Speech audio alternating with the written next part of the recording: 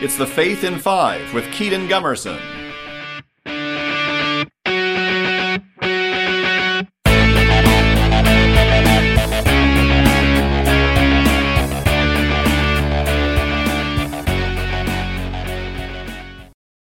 Hello everybody, I am Kedon of Kinetic Catholic Ministries, back with another episode of The Faith in 5. I hope that you all are having an absolutely wonderful Wednesday so far.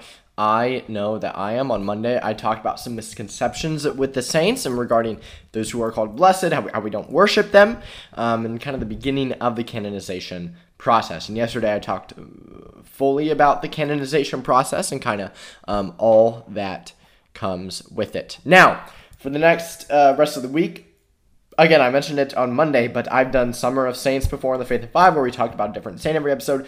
I haven't looked into blesseds, those who are beatified, right? And so yesterday when we talked about the canonization process, they don't have that next miracle needed yet in order to be officially canonized a saint. And so we're going to look at some great ones, including one who has surged in popularity as of late, understandably so, and that is Blessed Carlo Acutis, who died in 2006.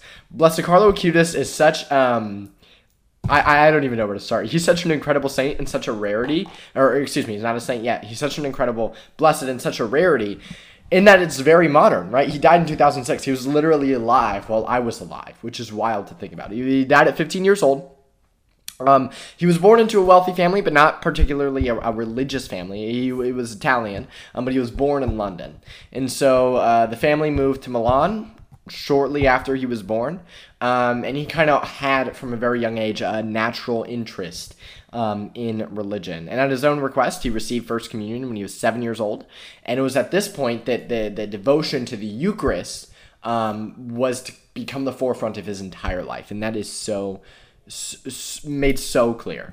And then during his brief life, he specifically looked toward specific particular saints as guides and intercessors, including St. Tarcisius, which is really cool because St. Tarcisius is one of my personal favorite saints. In school, he was known as a defender of those who were disabled or students who were bullied, and he volunteered in organizations that serve the homeless, that serve the poor. But what's cool is that he was just like us, right? Like a normal kid.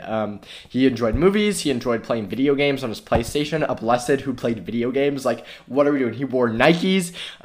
He had a lot of interest in computers and the internet. And so he saw that modern things, the internet, right? It can be used for good. And because of this, he created a website dedicated to cataloging and marking every Eucharistic miracle, which is really, really sick. Again, his devotion to the Eucharist being the forefront of his life, that's what his entire website was based around. He ended up developing leukemia at a young age and said, quote, "I offer to the Lord the sufferings that we'll have to undergo for the Pope and for the Church." That I will have to undergo. And so that is a beautiful thing. He died from the disease on October 12th in 2006, and he was beatified not that long later. Again, we talked about the process yesterday, so it's understandable why it took 14 years, because there is some time that goes into it. But he was beatified in 2020, and he's popularly kind of known as patron of youth and of computer programmers.